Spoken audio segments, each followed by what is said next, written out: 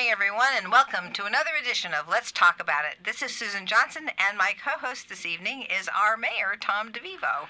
And we have a wonderful, wonderful guest for you this evening who came to our town on Thursday to celebrate and tell us about World Elder Abuse Awareness Day. And we had a very, very good time at our local senior center talking about how people can protect themselves from all these different problems that can arise when people are being scammed or having some type of other elder abuse. So I'm so thrilled we have our Lieutenant Governor, Susan Bysiewicz, with us, and I just want to have Tom say hello. Hello, Sue and Sue. Susan, Lieutenant Governor, and Representative Johnson. I'm with some famous people today. Well, you're pretty famous yourself, Mayor. Yeah, okay, whatever. Not to myself. But this is an exciting day. We had a great day yesterday talking about elder abuse, which is a real thing. And thank you to the Lieutenant Governor for bringing that to light. And that people really need to be aware. Everybody's trying to scam the elderly out of something, for some reason or another. And we need to find ways to protect them, and they need to find ways to protect themselves. Exactly, and so I was so very, very impressed with the people that you brought into the press conference, Lieutenant Governor Bysiewicz. Tell us about how you made the decision to bring in some of the different departments, like the Department of Aging and Disability Commissioner Amy Porter.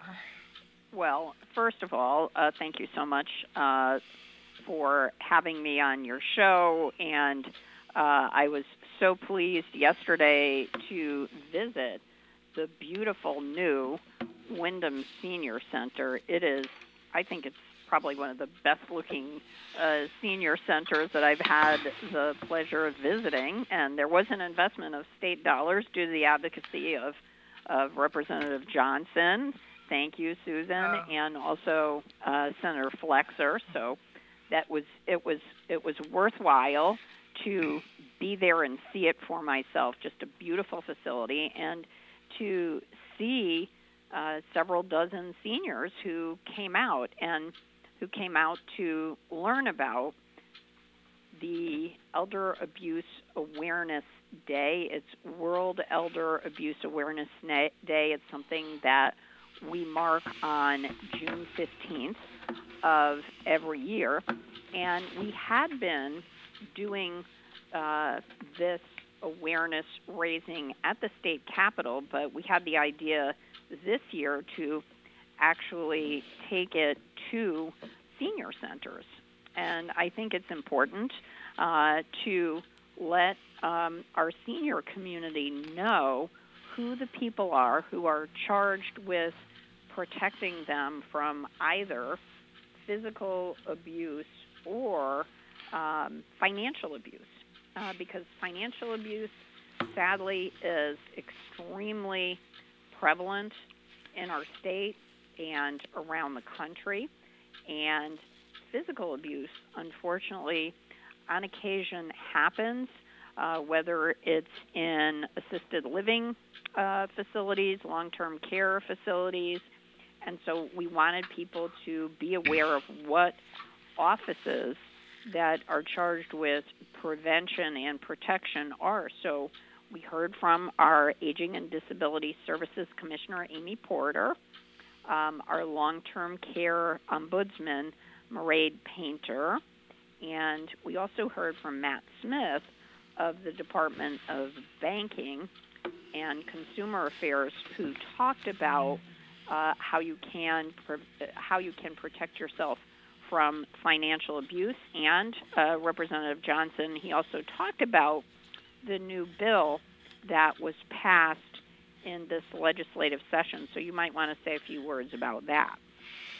Sure. Thank you for that. And thank you for bringing these people, because they really were able to talk to our community of senior citizens who were there at the senior center here in Wyndham, Willimantic, and they were there to listen to who they can contact. And so being able to have, for example, somebody who you trust to actually be there to, you can list on some of your financial documents, certainly the people who you set your accounts up with at the bank would be one way to look at it in terms of having them, like you have, say, a individual retirement account at the bank. Whoever worked with you with that would be somebody you could list as a contact, as an example. He also mentioned other people who have good, close, trusting relationships with. You could put family members in that circumstance. But then again, as we discussed, sometimes family members aren't maybe the best option. So it just depends on what your relationships are like. And I think it absolutely, and I think it's important also because many of the seniors in your area visit that senior center. So the director of the senior center is a really good resource as well. And we also had the AARP Connecticut director, Nora Duncan, who brought some materials with phone numbers and information about how to protect yourself from financial scams. And the AARP has been a huge advocacy group, both at the legislature, but also just as a resource around Connecticut, talking about how seniors can protect themselves. Excellent, and so thank you so much for mentioning our senior center director, Angela Fournier, who also she does social work here in the town of Wyndham, and she works on many different projects. So she's a great contact and someone is very, very trustworthy that you can go to. And she's really a great asset. She has all the resources and connectivity for people who might feel that, or just be afraid. There's no shame in asking for help. Even if you think you're being a victim, say something. You don't have to, don't be ashamed. It happens. These are professional scam artists trying to get at your money, and I think that Angela's really good at getting the resources and helping you out. She's an asset to our town. And I thought one really great point that was brought up by a number of our speakers today was that why are elderly or seniors targeted? And it's because they own property, they own their homes, they have retirement funds, they've been working for their entire lives, and they have resources. And I think it's not that seniors have some sort of impairment. It's that they're targeted specifically because they are likely to have resources, bank account balances, retirement funds, and these scam artists and fraudsters are very talented at seeking out older people to try to target them. That's an excellent point, Lieutenant Governor Bysiewicz, because, they have been working at scamming people for now probably a good 20 years. And they have lots and lots of people who understand how the Internet works, how to get that information, how to get on your email, how to get your phone number, how to get how old you are. These are things that they're getting on the so-called dark web. And they are getting your information, and they try to sound real familiar. Haven't I talked to you before? No, you haven't. That's the kind of stuff that they do. So I think both of you had both you, Mayor, and also you, Rep. Johnson, because you're talking to constituents every day. Both of you had stories of people who. Or instances where, people were being taken advantage of. So I think it's important that you share some examples. Sure. So I had the spoofers that get your doctor's phone number, or they get I had a stupid spoofer. They used my phone number to call me, and they said, "Oh," I said, "Yeah, you're calling me with my number. That is about the dumbest spoofer I've seen." Nevertheless, there are many smart spoofers out there who will use someone who's got a familiar number, a local number, and they will try and convince you that they know you somehow. And so this is one of the things. And so many people now are being isolated. Seniors are isolated enough from COVID, but they are being isolated by the fact that they don't feel comfortable answering the phone anymore. And we saw a big number of hands raised when I said, how many people feel comfortable answering your phone today? No, everybody was uncomfortable answering the phone. And I explained that happened to my mother, and this happened, and it really keeps you away from your family because you're not sure whether or not they should answer the phone, and it keeps you away from your friends and your neighbors because these spoofers are there, and these people are there trying to take advantage of you, and people just give up. They're paying the bill for the phone company, but they aren't able to use it. The spoofers are using it. That's right. Right, and that's a great comment, Susan Rep Johnson. You brought in because people get texts even. We want to deliver you a package. Yeah, I got one yesterday. Give us the information, tell you where you live, whatever. And then they would, if you say, well, I live at, whatever, North Street. Well, they'll say, okay, they'll call you back 2 days later. If you're the resident of North Street now, you think you've developed a rapport with them. It's all over text. This package thing, they're not really sending you a package.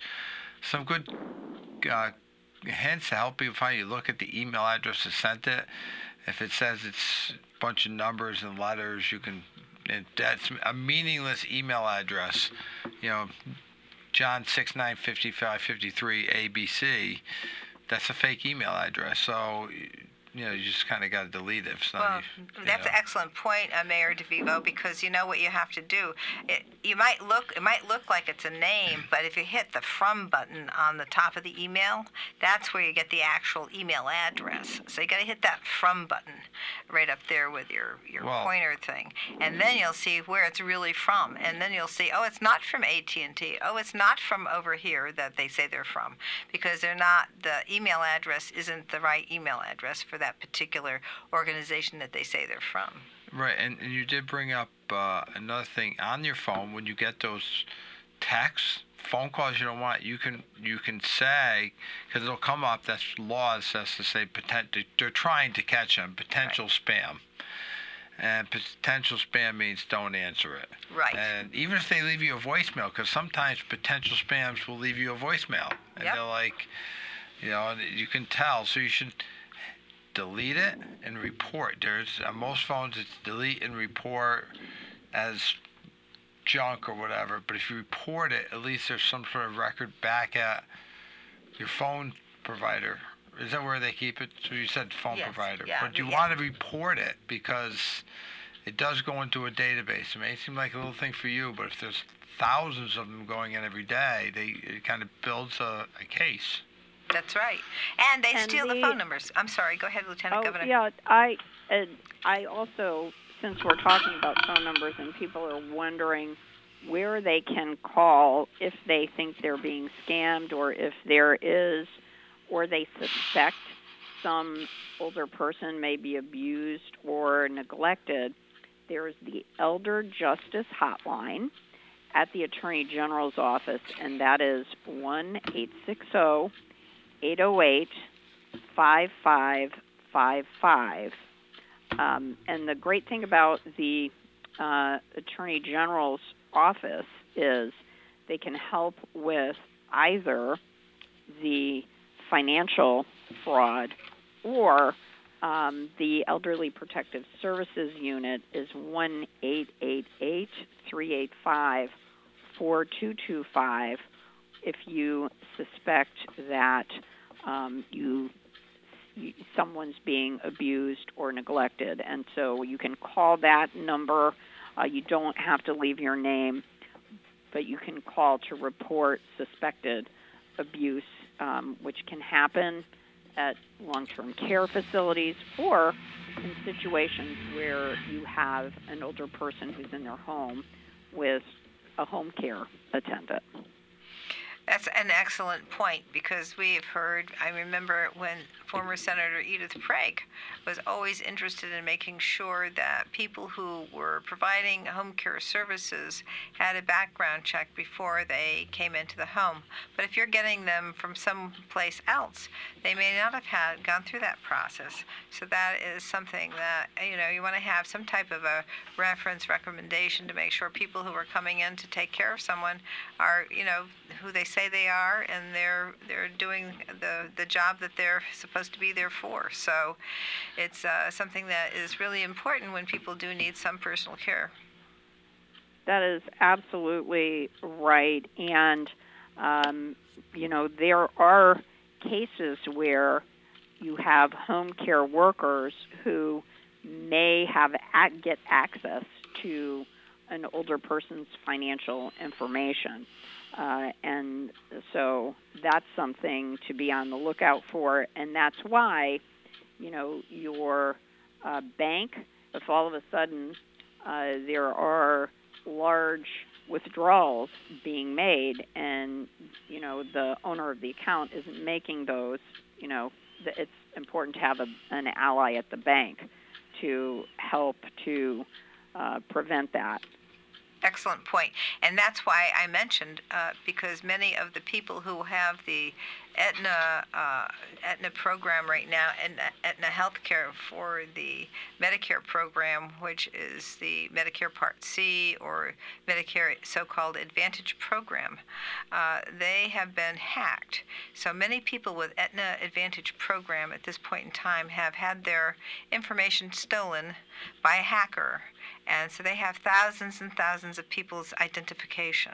And so it's something to think about if you are on Medicare, if you do have the Aetna program has your, even is your fee-for-service supplement or has your Medicare Advantage supplement, this is something that you should make sure you take that information to your bank and to the places where you have your individual retirement accounts, and make sure they're on the awares that in those circumstances you must actually let them know, get a receipt from the bank, from the places where you have your IRAs, and make sure that they know that you've reported this to them. Make sure you go on Experian and tell them that this is going to be a problem so nobody can take out any more credit cards in your name.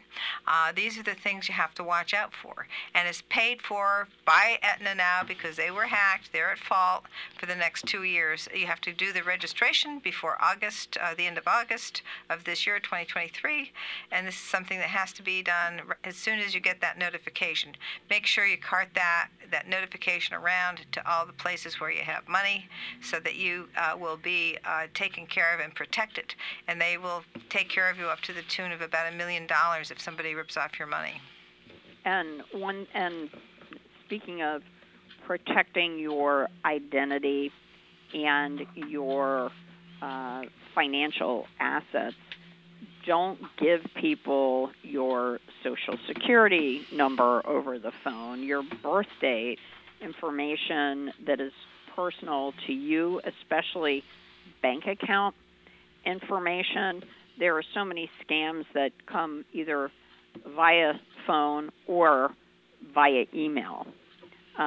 You've won $2 million, but you've got to register and give your bank account. Like, no, don't ever do that. And that's, a moment where if you have any questions, you can reach out to the director of the senior center, your investment advisor, someone with some expertise. Don't provide information over the phone about your Social Security or any of your bank accounts.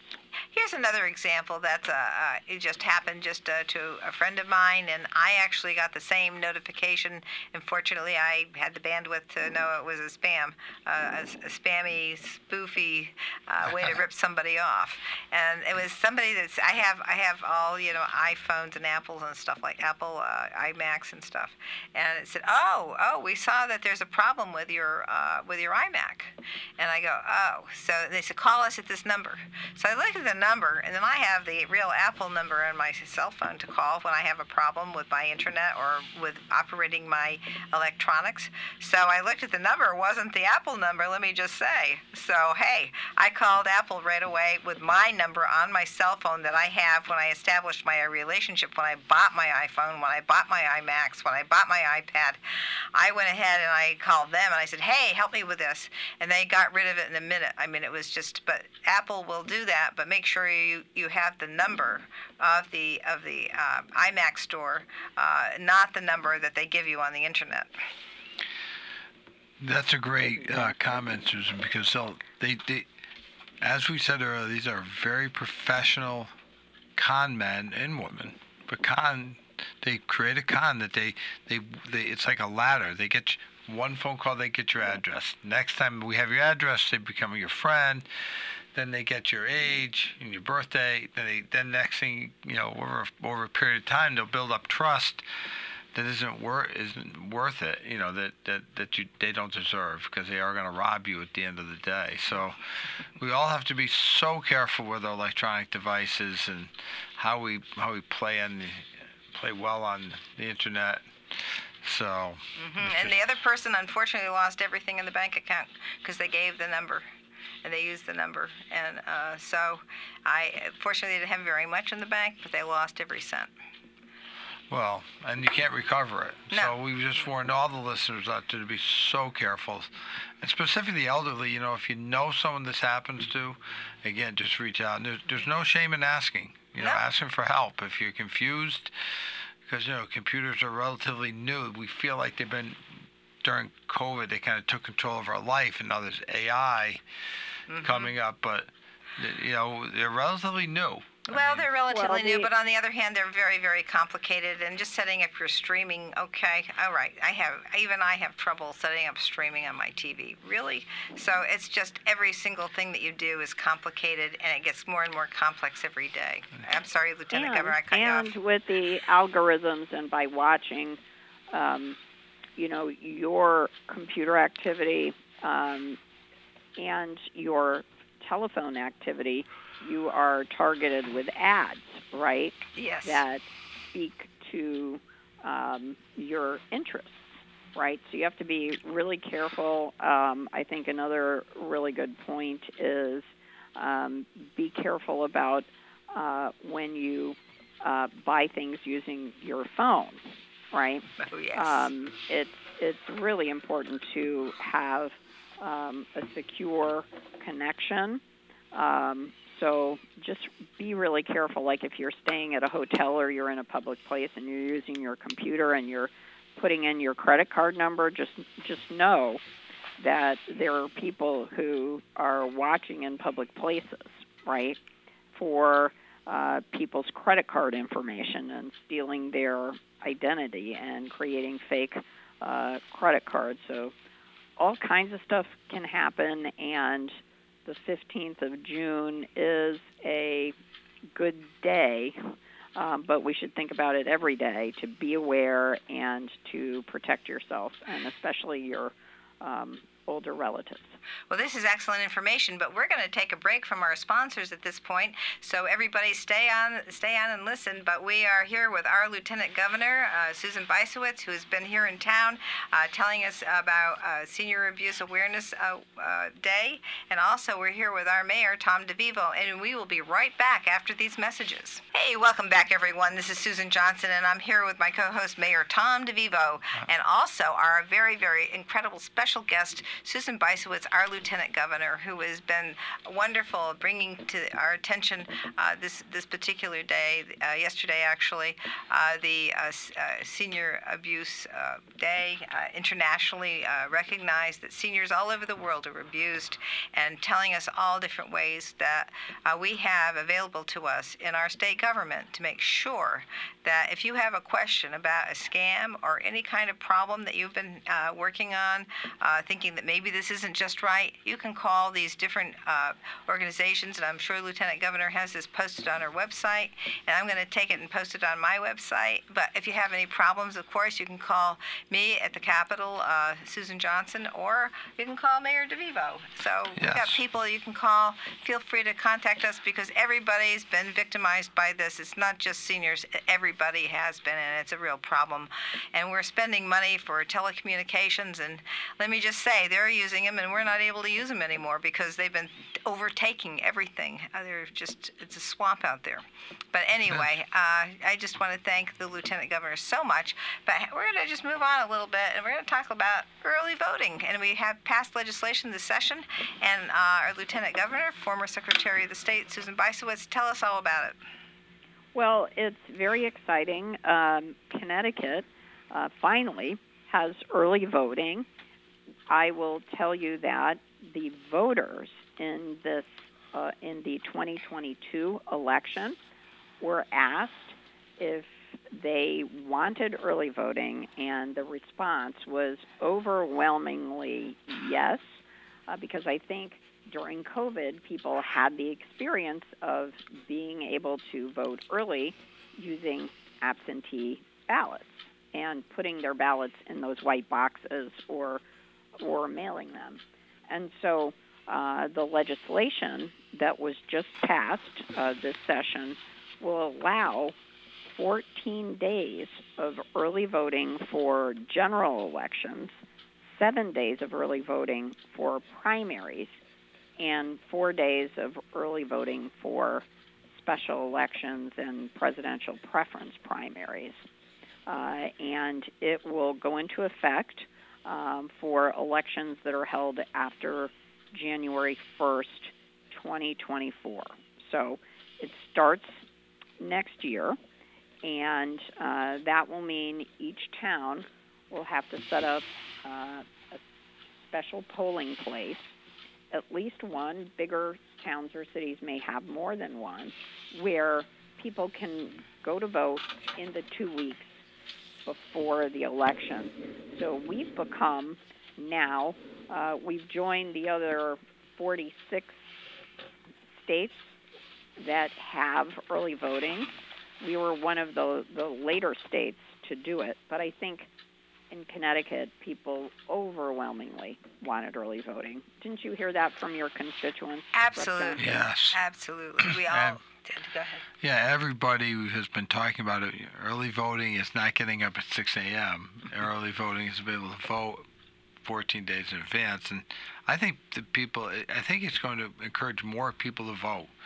Low voter turnout is problematic. Even here in Wyndham, we're all politically active, but there's some people that just don't care and they just want to do it when it's convenient for them. So this makes it much more convenient. Well, also, I think... And you've got to be honest, right? A lot of people aren't able to take off time from work, either coming in a little late or leaving a little early to cast their vote, right? A lot of people have multiple jobs or jobs that take them out of town frequently.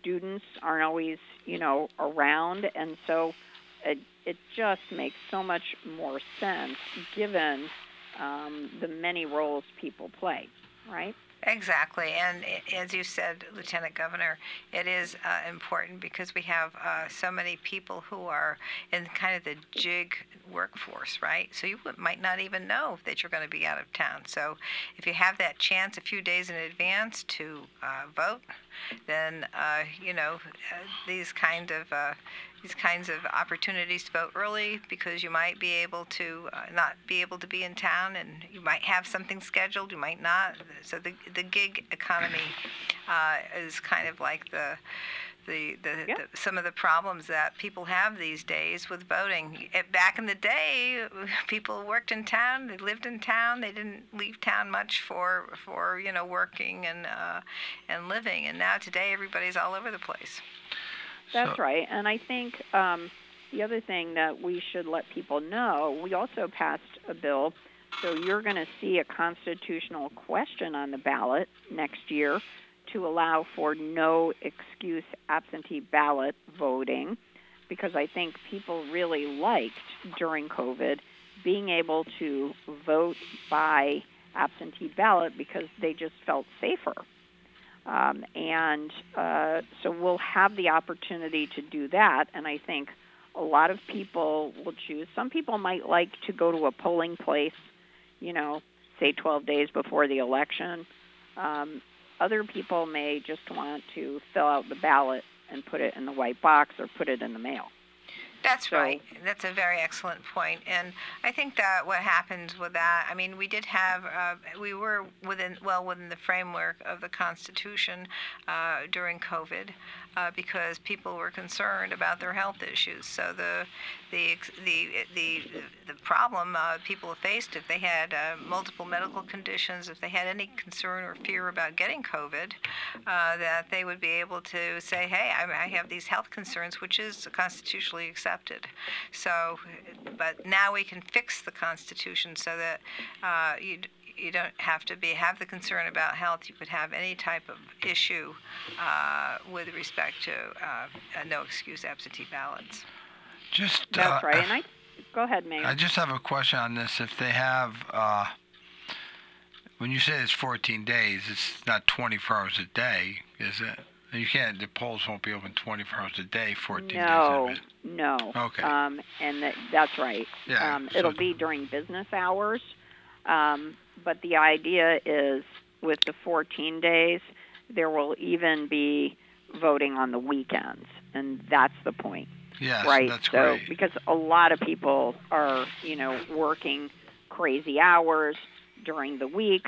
So the idea is to give people more flexibility, because I think the more time you give to people to vote, I think the more flexibility you give them, the better participation you're going to have. And I think mail-in voting, or this universal absentee ballot question that will be on the ballot next year, so do look for it when you go to vote next November, I think also gives people another opportunity to vote in whatever way makes them feel safer, is more convenient, fits in better with their schedule. That's excellent. And the other thing is now we have the constitutional amendment passed, and we have some of the statutory provisions included. I think that there might be some more analysis done in terms of revisions on some of the statutes to make sure we're doing everything we can to make sure we have access available to people. Right. And just I want to point out that if you are voting absentee, the white box is in front of Town Hall in the doorway off of High Street on the right-hand side. It's a very safe way to vote. It really is. The town clerk will check it every day, then the register of voters will look. So I think that this is an excellent thing. Those white boxes are like mailboxes. They've been very helpful and to getting people out to vote. They have been. It's great. It's a great safe spot. You just drop your ballot off in the white box in the town hall entrance, and it's perfect. And it can be done. It's secure. It's just like a mailbox. So it's got that same kind of security. It's a wonderful, wonderful way to proceed. And I'm very excited about expanding opportunities for people so that they can participate and have their voices heard, because it's all about your voice, and we want to know what you think, and we want to hear from everybody. So this is And I always think, to me, all civil rights are important, but I think voting is the most precious civil right, because it's the way you protect all of our other rights, right? Yes, yeah, exactly. It is. Very well said. You know, it's an opportunity. I was once told it's an opportunity to overthrow the government. Go to the vote. No, yeah. And here's the thing, and I just went June 14th was Flag Day. Mm-hmm. So on Flag Day, I had the opportunity to attend a naturalization ceremony in Mystic.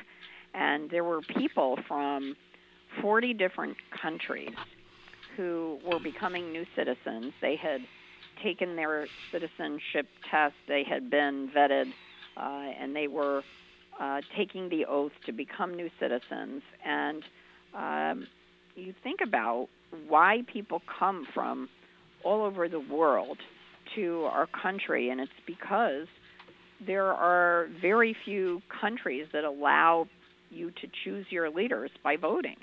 That's right. Such a precious right, and I was just feeling red, white, and blue all over as I looked at this very diverse group of people who had come from all over the world to become American citizens and to choose Connecticut as their home. And then immediately after the ceremony, they all went to register to vote. And that always is a very cool thing to witness, people becoming voters in their new country, and many came from countries where you don't have that opportunity. Wow, it's a good reminder that we are very, very blessed to have been here as citizens in this country, in this state, and we're here to protect democracy and people's freedoms everywhere, whether it's women's rights, your voting rights, your civil rights, access to education. We're here to make sure these kinds of things are provided to everybody in the state of Connecticut. Speaking of which, I know that our Lieutenant Governor had a big hand, and our mayor and Senator Flexer and I all worked very hard to get a good bipartisan budget together. It's going to help our communities all throughout the state. You want to tell us a little bit about your perspective, Lieutenant Governor?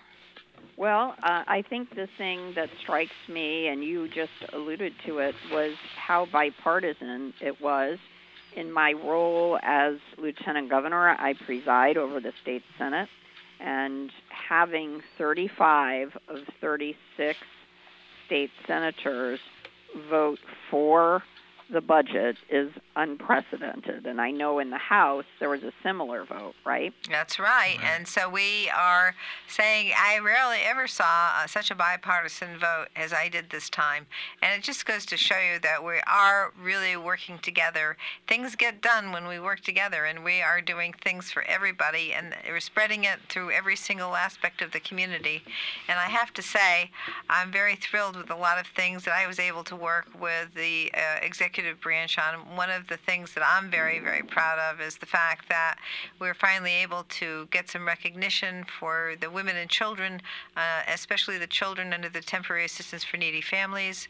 And we have been working with the Commissioner of Department of Social Services, who has been actually making sure that we are no longer the second worst program in the country.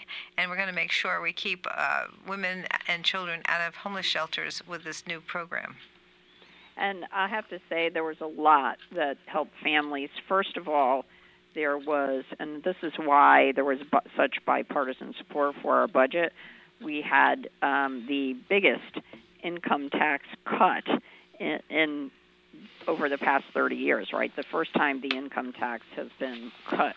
And so that's why you had people from both parties supporting the budget. Also, Connecticut expanded the earned income tax credit for families so that the earned income tax credit for families is bigger in Connecticut than it is at the federal level.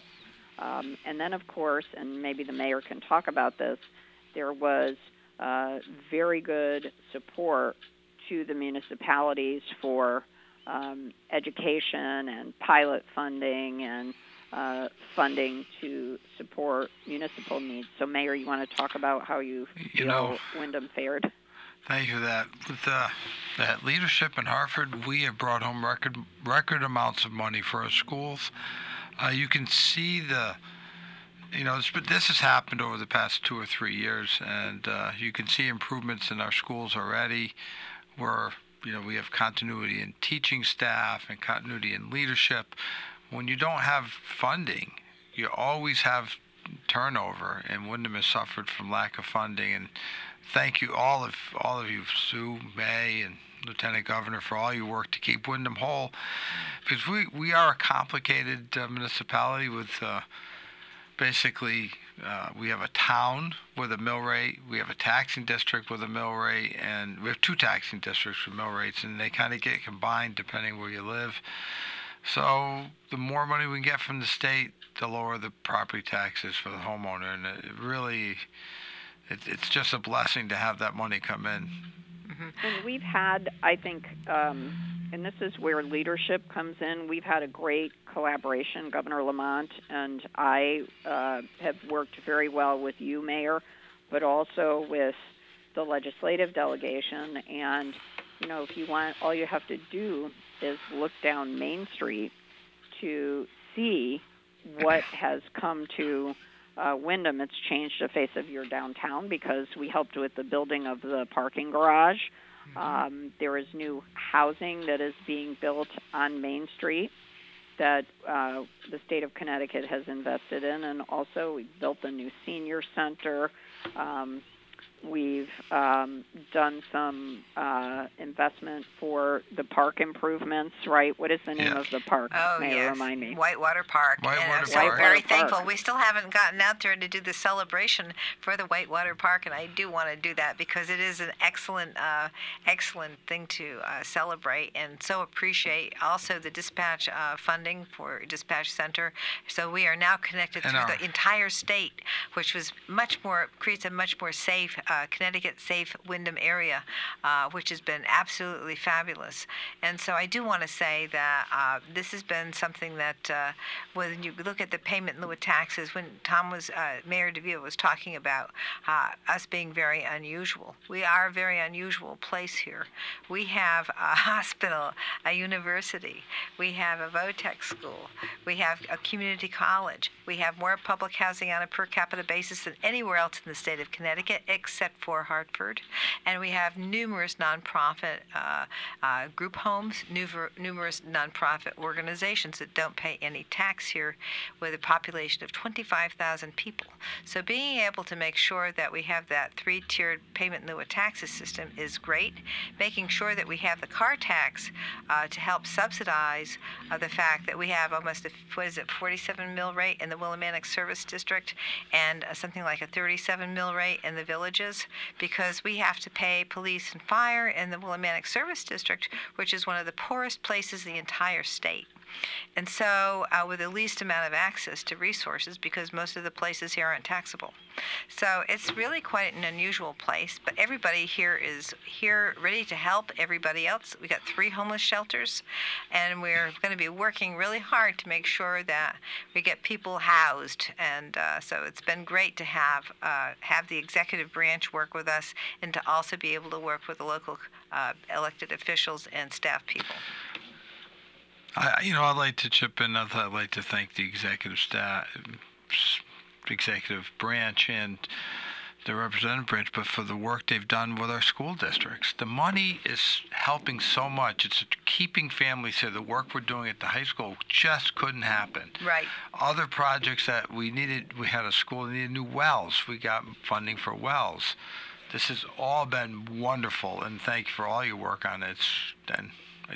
You can't see what that's doing to change the face of our community. Well, it takes a team, and we got Lieutenant Governor Bysiewicz here. We got the Governor Lamont, and we got the people we're all working with together, and we're just thrilled to be able to continue working hard on those jobs. Absolutely. And Mayor, are you going to take the opportunity to remind people about the parade? Oh, well, of course. I wouldn't miss that opportunity to talk about the Boombox Parade. It's coming up. With Wayne Norman will be leading it, but then, of course, to follow that comes the Cupids, and we're very excited to have. It's a Tuesday this year, and at 11 o'clock, the Boombox Parade. Lieutenant Governor, if you can find a radio, I'm sure you can get a portable radio. You might have one in your house somewhere. Find your husband's, dust it off, and if it takes like 9 to 12 D batteries, it's the right kind of radio. But my goodness, yeah. I'll just, maybe I need like a little wagon to cart it down Main Street. They do get heavy by the time you get down to Town Hall, but, I have a little pocket one, and I blast it, Well, it's great to bring your radio. We'd love to have you can make it if possible. You're always welcome. But Gov and I had a blast last year at the parade. We went to the Columbia 4th of July parade first, and then we walked in the Boombox Parade, and I tell you, there are some colorful characters that march in the parade. Of course, chief among them is Wayne Norman, right? Yes, Right. of course. But just so much fun, and people come from literally all over Eastern Connecticut for it. So we always look forward to it. Well, we're thrilled that you do, and we're so happy that you were here this week, and we look forward to having you back as soon as possible, Lieutenant Governor. Thank you so much for doing Let's Talk About It with us. And Absolutely. You are wonderful to work with. We really appreciate you. And listen again next week for Let's Talk About It. This is Susan Johnson with Tom DeVivo. Thank you, and Susan. thank you so much, Lieutenant Governor Bysiewicz, for being with us. Thanks for having me. No, thank you very much. Bye-bye.